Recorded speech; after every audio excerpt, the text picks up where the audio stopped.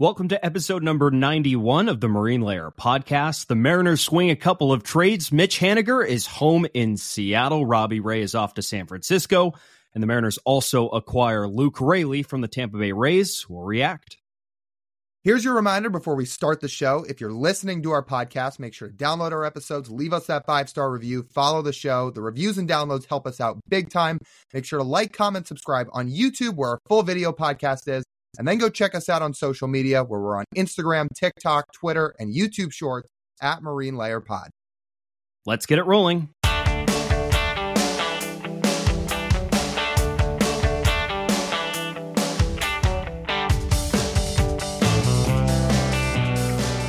And we welcome you to this episode of the Marine Layer podcast, part of the Just Baseball Podcast Network. Recording here late at night on Friday, January 5th. Timing, Jerry, the ultimate timing in the world. You and I were talking in between episodes. Like, hey, if there is a day that Jerry Dipoto is not allowed to make a move, it is on Friday. You're moving to the East Coast.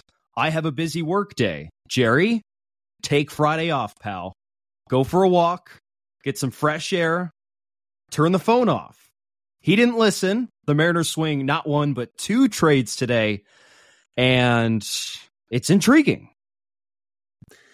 So one of our followers is messing with us. I think one of our listeners has some relationship with Jerry Dipoto, and they called him up yesterday and said, hey, those Marine Layer podcast guys, well, one of them's going to be on a flight all day. One of them's got a jam-packed work day. So you're making a trade today. You're going to piss those guys off on purpose just for us to sit here and say, you know, Jerry, some people's priorities are more important than others. Oh, you've got deals in place? Well, we've got things to do. So thank you for making today such, I'm not even going to say hell. Do we love sitting here and recording these episodes? Of course we do. So I'm not going to say hell. I just would have rather not been mid-flight and you been mid-radio show when this went down. We're always up for Mariners trades usually, but maybe not in the middle of a flight and a radio show. Yeah, you don't want to receive the message of a trade with me copying and pasting the text of Ken Rosenthal's tweets and sending them to you, because that's the only way you could see it. I mean, literally, yeah. That's how you find out. Okay, so here's how it went. I'm on the plane. I have free texting on the plane, so I can text and send iMessages. I just can't go on social media, but you can still get some updates if you have notifications on Twitter or on Instagram, whatever.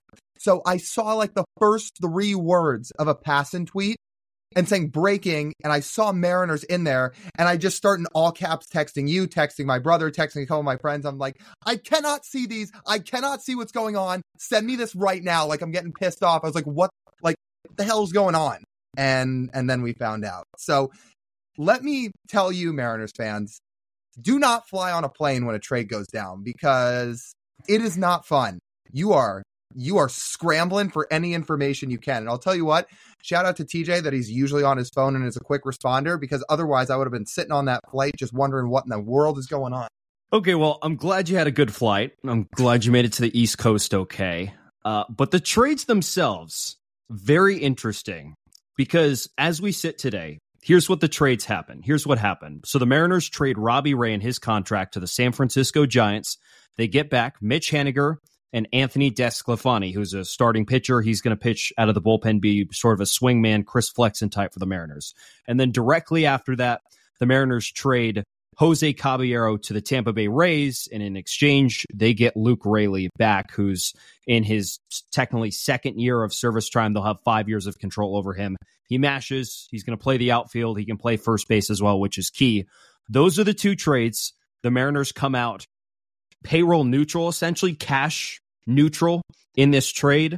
The Giants also sending $6 million over to the Mariners in that trade, because the Mariners take $29 million of payroll this season and send 23 the Giants' way, and the Giants offset that with cash. So the Mariners sit in the same payroll situation that they were at before this trade, and they upgraded 2 outfield spots. They got starting pitching depth. Yeah, that's it. So 2 outfield spots and starting pitching depth, and they freed up $9.5 million next season from Robbie Ray's contract, and they freed up $25 million of Robbie Ray's contract in the 2026 season. So in total, that's about $34.5 million worth of future savings for the Mariners, 2 outfield upgrades, and starting pitching depth, which is as valuable as ever. Let's start with the first trade. Mitch is back. That's good. Happy that Mitch is back.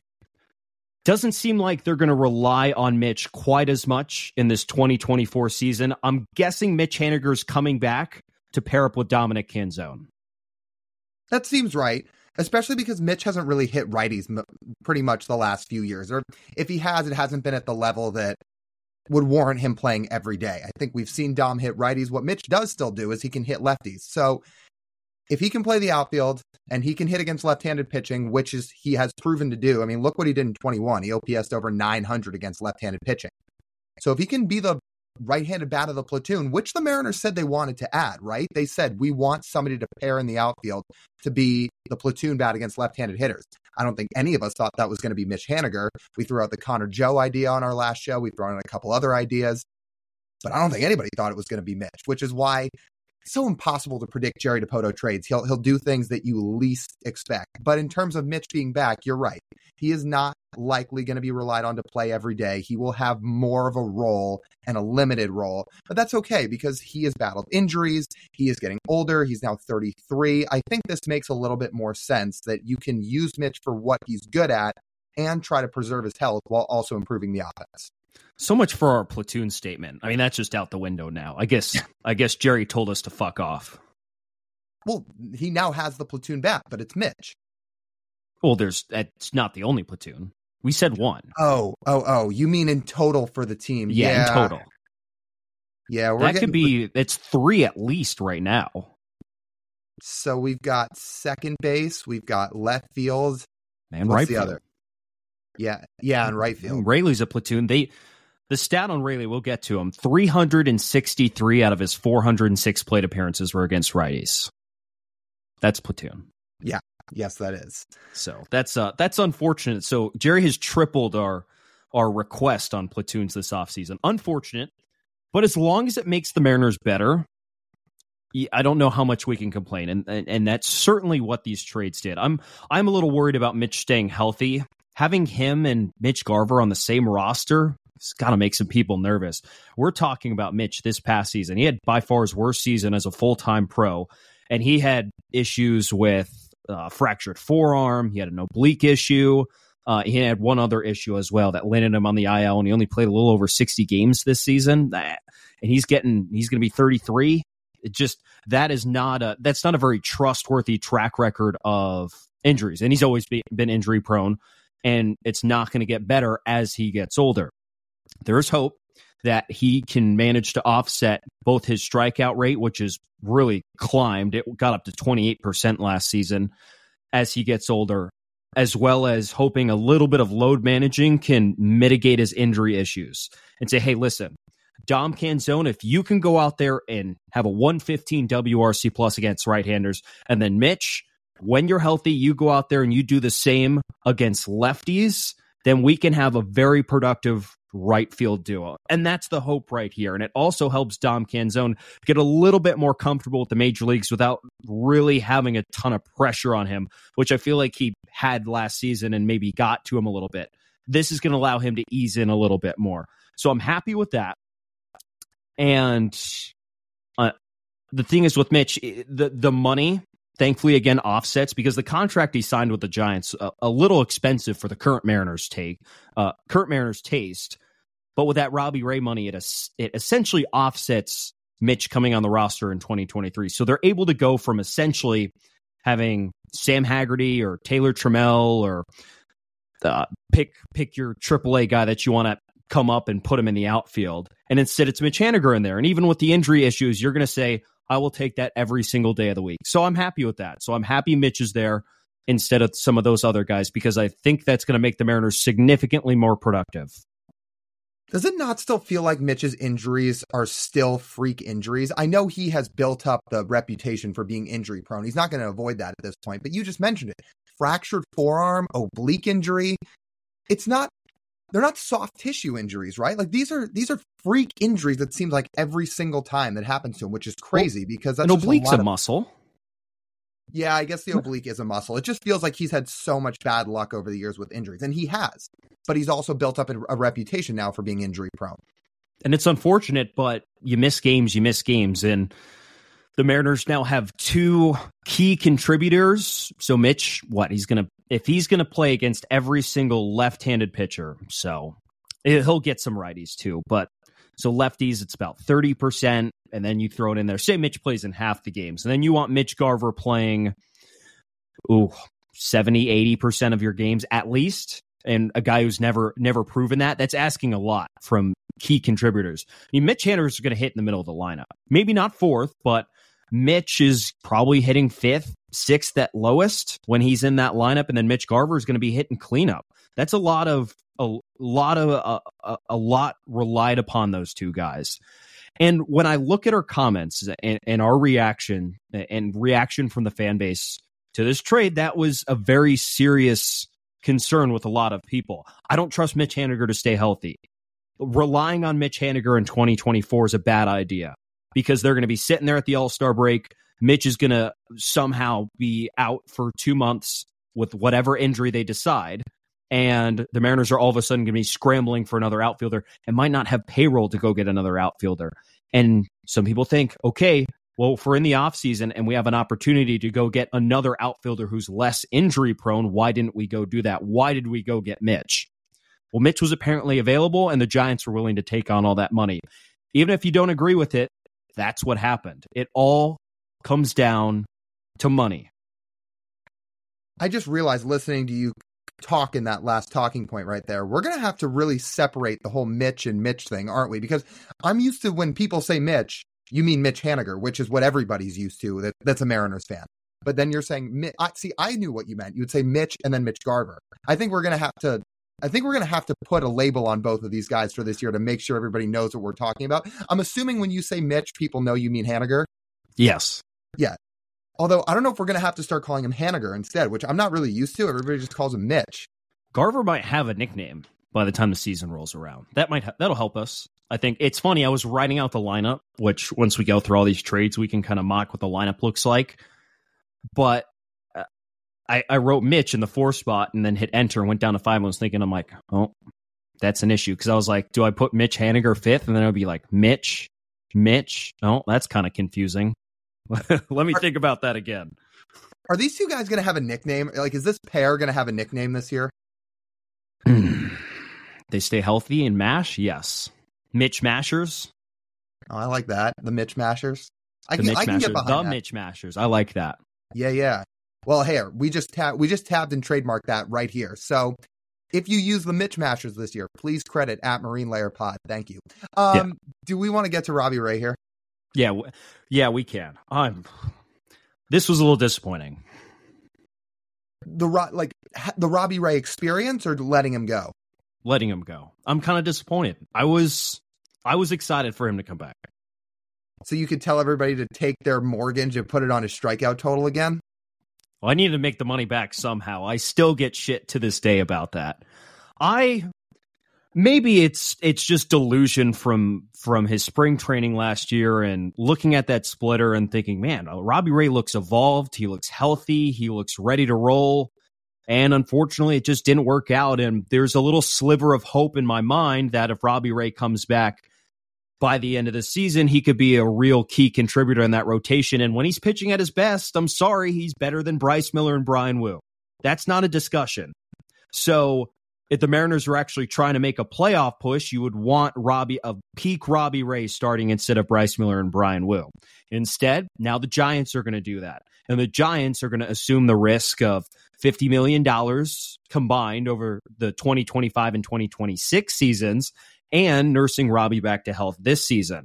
Maybe the Mariners did not trust his medicals and did not want having to work Robbie back in a rotation that was already full of 5 guys they trusted. Meanwhile, the Giants are like, hey, we actually do need rotation help. We will be willing to assume that risk. And the Mariners, who are staring down the barrel of apparent financial concerns, saying, well, we can't do that. Do you think Robbie's opt-out has anything to do with this? Because remember, he has an opt-out after 3 years, and I'm sure most of you, like the two of us, would probably assume, well, after the injury, he's not going to take the opt-out. Although the starting pitcher market is so crazy, I don't know. Maybe he thinks he could get more money if he's healthy off the injury. So do we think the opt-out has anything to do with this? Yes, I do. Because I don't think he'd take it. I think he'd just take his $50 million. As absurd as the market is. So how old's Robbie going to be after this season? 32? That sounds right. So he'll be 32. Coming off Tommy John, he'll pitch, we think, 2 healthy months at the end of the season. He very well could have a setback. We don't know. It's tricky coming back from injuries. And we're not even taking account that he could struggle coming back for injury because he hasn't pitched in nearly a season and a half at that point. So he decides to saddle himself and say, well, I have $50 million guaranteed. Why would I give that up? And the Mariners are like, well, staring at Root Sports, we don't have $50 million to pay you in the next 2 seasons. We don't want to worry about that. So we're going to let another team who would be willing to pay you $50 million to take on that risk instead. If Robbie Ray was pitching at a Cy Young level, I would hope the Mariners would find a way to say, all right, well, $50 million over 2 seasons for a Cy Young caliber pitcher seems worth it. But if the Mariners didn't think he's going to get back to that and he was going to keep aging and his stuff was going to deteriorate, then it's like, okay, well, $50 million isn't worth it. So that opt-out was, I think so. That's a big number. Considering the money they have taken off the books this offseason, it's huge. It's a massive number. It is a massive number. And look, his 2022 season was fine. It wasn't all-star level or anything like that. He had there was a point from June till early September or so where he was really sharp, but his first 2 months were rocky. His last month was rocky. I'm not even talking about the tank he gave up to Yordan. I'm talking about his regular season as a whole. You got one okay season out of Robbie Ray. Then he threw just over 3 innings in 22, gets injured, gets Tommy John, and he won't be back till about August this year. And then if he gets healthy, you get 2 additional years of him. Maybe the Mariners saw this as, look, we've got 5 guys we really like. We could acquire some additional depth. If we can get something back for Robbie Ray, we'll take it and shed some money. As unfortunate as it is to say that these guys are still salary dumping, that is a part that plays into this, along with, again, how could you not love, one, what you saw out of Bryce Miller and Brian Wu this year? And also, Jerry Dipoto talking about the trade today, he said, look, we fielded calls on Miller and Wu. We're going to always be open to what others have to say about potential trades. But Jerry said what we were hearing in terms of what teams were offering was not what we wanted. So we shut it down. So I guess that goes back to what we talked about a couple episodes ago regarding Miller and Wu, saying, is the ceiling and the asking price sky high for these guys? Well, maybe what the Mariners wanted and what we thought they should get was not what other teams were willing to offer. So if that's the case, the Mariners said, all right, let's shed some money. If somebody's going to take Robbie Ray, we can get some offensive pieces back for him. It's very likely that a Miller and Wu trade was on the table first before a Robbie Ray trade. That would make more sense because that nets you the best return. Because when we're staring today and Ken Rosenthal's like, hey, there's a major league position player trade coming with the Rays after this. I know you and I thought the exact same thing, and it was not Luke Raley. I mean, I thought it was Randy. I thought it was either Randy or Paredes. Yep. Or both if they were going to really hit a blockbuster because they literally just acquired a starting pitcher. Makes total sense. But that was not the case. But with those words from Jerry, like those guys were definitely on the block first, and they were trying to gauge the market first.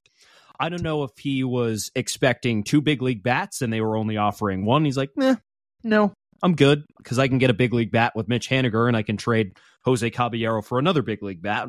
That solves the issue and I keep all my young pitching. Okay, that's fine. So if that's what if Jerry trusts his process enough to say, well, we set the price sky high and if you don't meet it, okay, well, I am comfortable keeping them. How about Robbie Ray? And Robbie Ray you're able to still get productive big leaguers with trading Robbie Ray and his contract away, which is a plus. Certainly. It certainly is a plus. So with that money, again, the money is now, it's even for this season. The Mariners payroll is $121 million right now after this trade. So there's still money to spend there after that trade with the Giants. Okay, you know what's kind of...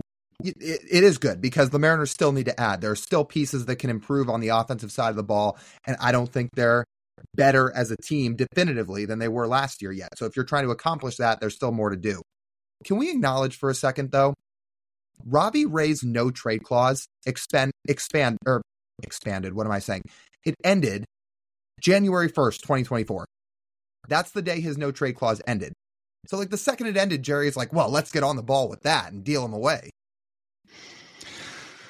I think Jerry knew exactly what he was doing. I do.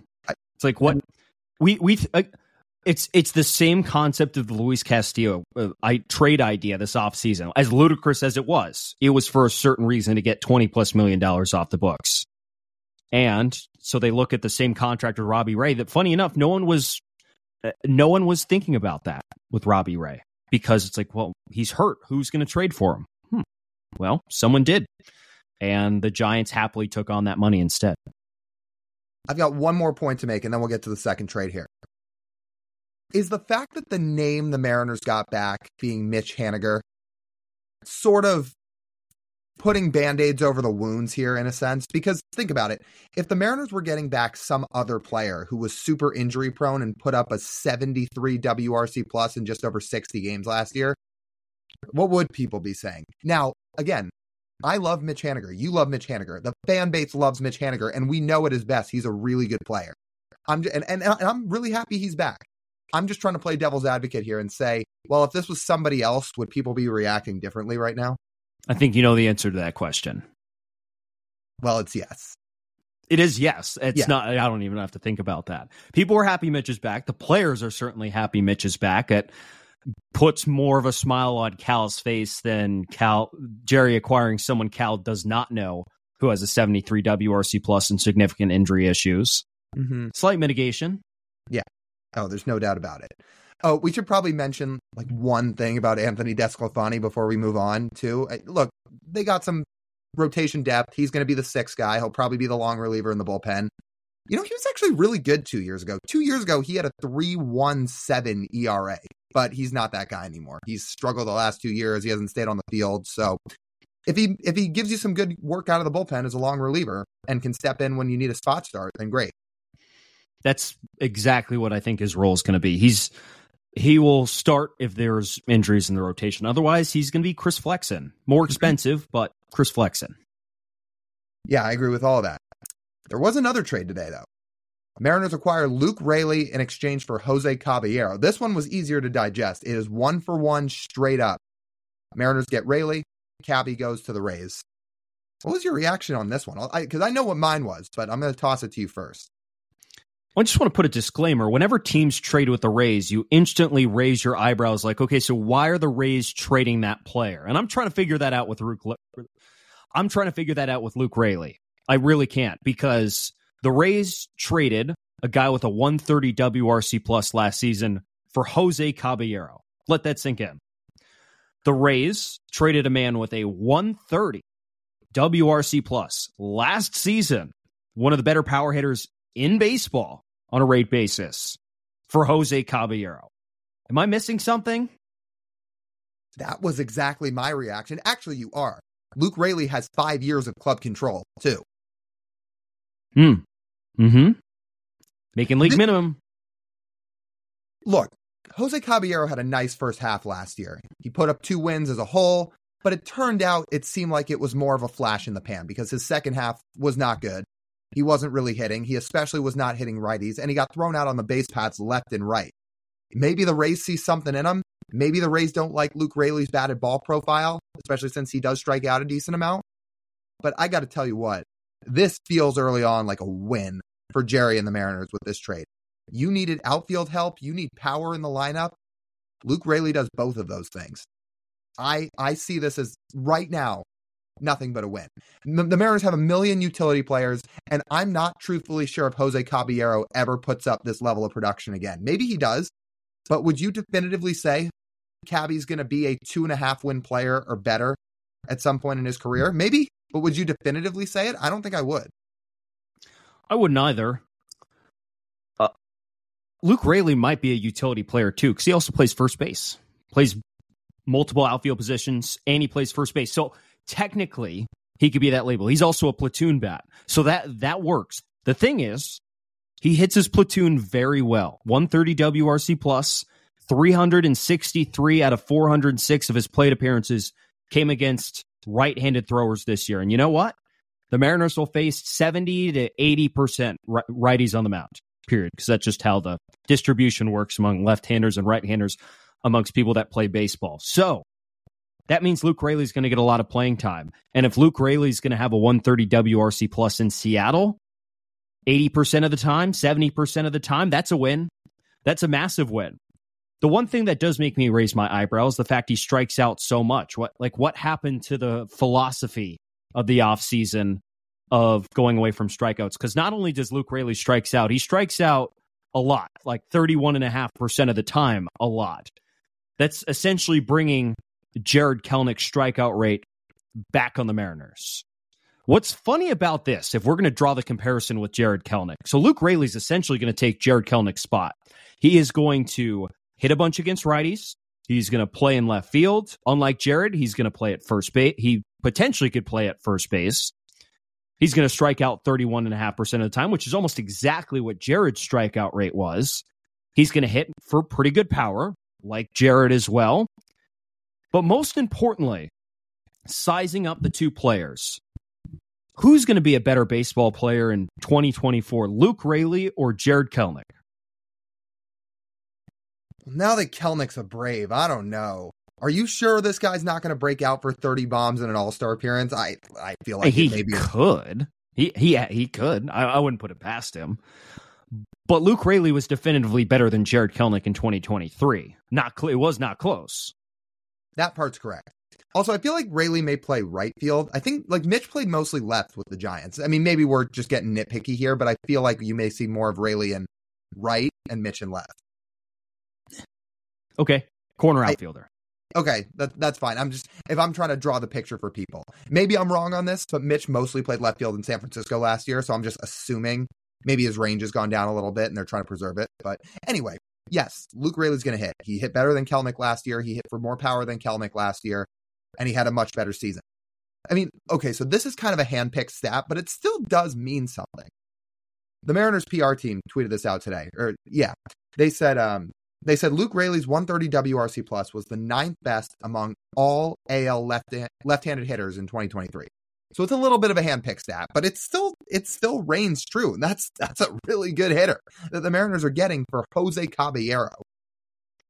And Jose Caballero wasn't going to have a 130 WRC plus. Let's get that out of the way. He was not going to have that kind of offensive production. So for the price of Jose Caballero and a pitcher who will not pitch 65% of the season for the Mariners, they have now upgraded again and 2 outfield spots and acquired a starting pitcher depth. That's good. Like if we're now zooming out and looking at what those trades are, like that's a win, isn't it? That has to be a win. You can argue in bad fit. You can argue and say that this Mariners team still is not good enough. And I would believe you. I think this is an 88-win baseball team right now. An 88-win baseball team. They would be exactly what they are last season. You could argue they're worse. You could say 86, 85, 84. Okay, I'll believe you. Because we just haven't really seen it. Which is why, as we conclude this Luke Raley discussion, it is important the Mariners continue to add.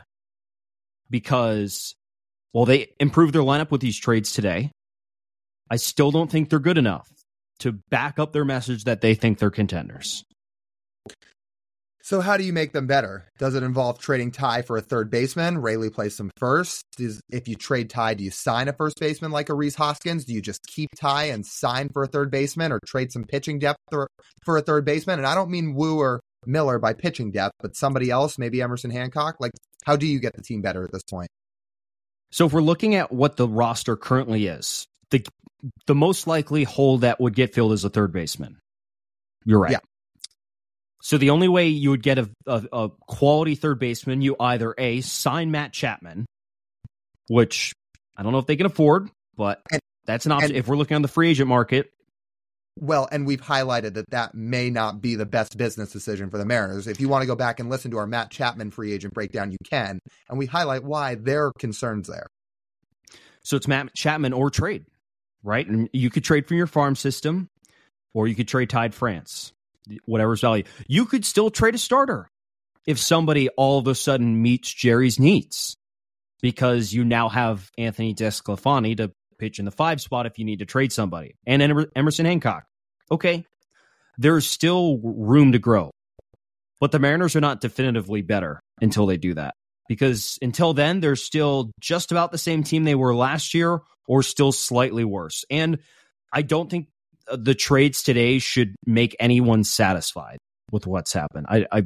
I just don't think so. I don't, because you can judge pretty much. I feel like I can judge by my instant reaction to the trade. Both trades today. My first initial reaction is what are they doing? Honestly, what were they doing? And it calmed down a little bit as the day went on, and I understand it. But if I have to say, what are you doing with a trade, even if it turns out to be okay, that probably means there still wasn't enough there, because it wasn't obvious that it was good enough. So Jerry is tasked with considerably more to do. Considerably more meaning one nice move. Nice move. Because what the Mariners have done this offseason is they have added around the margins. Mitch Garver a little bit farther into the margin, but still counts, $12 million. Around the margins. We still hold out hope that one of these off seasons, and for the first time since they signed Robbie Ray, they go right to the middle of the margin and add. Otherwise, I just feel like there's a lot of our expectations just continue to get let down, which shouldn't be shock at all. I think the 2 trades they made today are good trades. I think they make the team better. We just highlighted with both Mitch and Rayleigh why they can make the team better. But it does get tiresome, man. Like, it just wears people out when you say, like, when is this team going to commit to being great? They are committing to competing. They're committing to being in the wild card race. They're currently not committing to truly being great. And again, we've talked about it all offseason. This isn't on Jerry. Jerry's doing, I mean, look, if he makes a bad trade, that's on Jerry. But Jerry's doing what he can with a hand tied behind his back with the payroll restrictions. So, to your point, the Mariners have so far, we said the Mariners needed 4 new bats this winter after everybody was traded away. Well, now they have 3. They have Mitch Garver for the DH spot, and they have 2 new outfielders with Mitch Haniger and Luke Rayleigh. But if this offseason wants to be a win, the best bat they acquire should not yet have been acquired. What do we say about Mitch Garver when he signed? Good signing. Should not be the best bat they acquire this winter. If the Mariners acquire a better bat than Mitch Garver and a true difference maker, this offseason is a win. Because if they go get a difference maker to go play third base or wherever, this team can go from 87-ish wins to into the 90 win total in terms of a projection. If not, they're going to be in the mid to high 80s competing for a wild card spot, and people will be sitting around saying, okay, they had a decent winter, but it wasn't good enough. I think that's where they stand right now. You know, people are going to say, and, you know, as tired as some people are of hearing it, it's true. 54%. That's the kind of baseball team they have on the field right now. They have a 54% roster. Do they want to get over that? When Jerry, after the season, made those comments, went on and apologized, and he said 54% is the floor. Well, they should never be content with sitting at the floor, because that's a terrible way to think. I agree. And again, 54%, it's such a meme now, and it's infamous. But at its core, that is a decent season, because that's about an 87 to 88 win team every year, right? It is. But like you just said, that should not be what you're settling for ever. You heard the Dodgers tell Shohei, we've made the playoffs 10 straight years, won a World Series in our last 10 seasons. That's a failure. That's the motto you have to have. That one right there. Not 54%. And again, I know Jerry made the comments, but I'm just going to harp on it again. Not all of this is tied back to him. He's only doing what he can do within his restraints. So I hope they have the resources to go acquire one more true impact bat. If they do, I'm going to sit here and say this was a good winner. It really was. They would have improved the offense and cut down on some strikeouts, even with acquiring Rayleigh. But they still have to do it. Mm-hmm. I cannot say this offseason, in its current state, I can't say this offseason's goal was to win a World Series. I can't say that. No, it's to stay competitive and to try to get into the wild card and then hopefully get lucky. Again, this motto and this philosophy they have, it can work. We've seen it with the Braves in 21 a little bit. We've seen it with the Diamondbacks. I mean, honestly, maybe the Braves isn't a good example because their payroll was higher. They had very, very, very good players on that team. But a team like the Diamondbacks who made a run, the Phillies in 22 when they made a run, even though their payroll was higher. And so maybe the Diamondbacks is the best example to use here in the sense of you can get into the playoffs and then get hot and make a run. And that's what the Mariners are banking on. And that can work. The problem is you shouldn't be banking on that. You should just acquire the players necessary to field a roster that's a World Series contender on opening day and is expected to be one. That's where people's frustrations lie. The most annoying thing for people is if the aim is on the outer skirts of the playoff field, like then you have decent odds of being left out. Everyone just wants you to be solidly aiming for a solid chunk of the playoff field every single season, so you'll almost certainly make it. That's what people want. It's not that much to ask for someone to try and be competitive. However, it seems a lot more difficult than it is. So I want to touch on maybe a couple of these Jerry quotes. Again, he did say they were still looking and they still be open to addition. I wasn't totally a fan of him saying, hey, if we take the field now, I'd be happy. I would be, what was that? It's now finding a way to get better, fun addition to, now it's finding a way to get better. Is it a fun addition to the bullpen? Is it an upgrade somewhere on the field that we don't really have? Sometimes things just appear and you don't anticipate that it was possible until it shows up, and we're opening to that happening, but I don't feel like we have to do anything. I don't like that sentence right there. I don't feel like we have to do, because they do have to do something. Okay, but you know how this works. Do you think Jerry's going to sit there and say we're not good enough right now? Because then all of a sudden teams are going to go to them like they're desperate and make them overpay. So look, I don't know what Jerry truly thinks about what they should do the rest of this winter and what their plans are, but I'm guessing he's not going to tell the public, here's exactly what we're going to do. If he really has the means to go out and acquire another bat, he's not going to say, oh, we've got more cooking, just wait. Because you know how that goes if he says that and then it doesn't happen? Terribly. So that's why he's saying it. Again, they may not do much else, but he's not going to tell people that, oh, we're not happy right now. That's fair. Okay, good. Thank you for talking me off the ledge. I feel considerably better, but the expectation remains the same.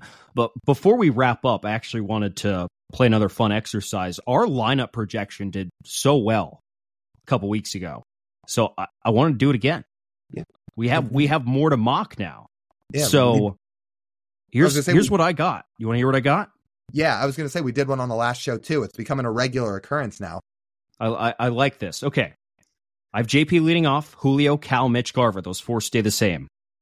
And then Luke Raley, if he's in the lineup, hits fifth. Then I had Ty France after that. Mitch Haniger / Dom Canzone.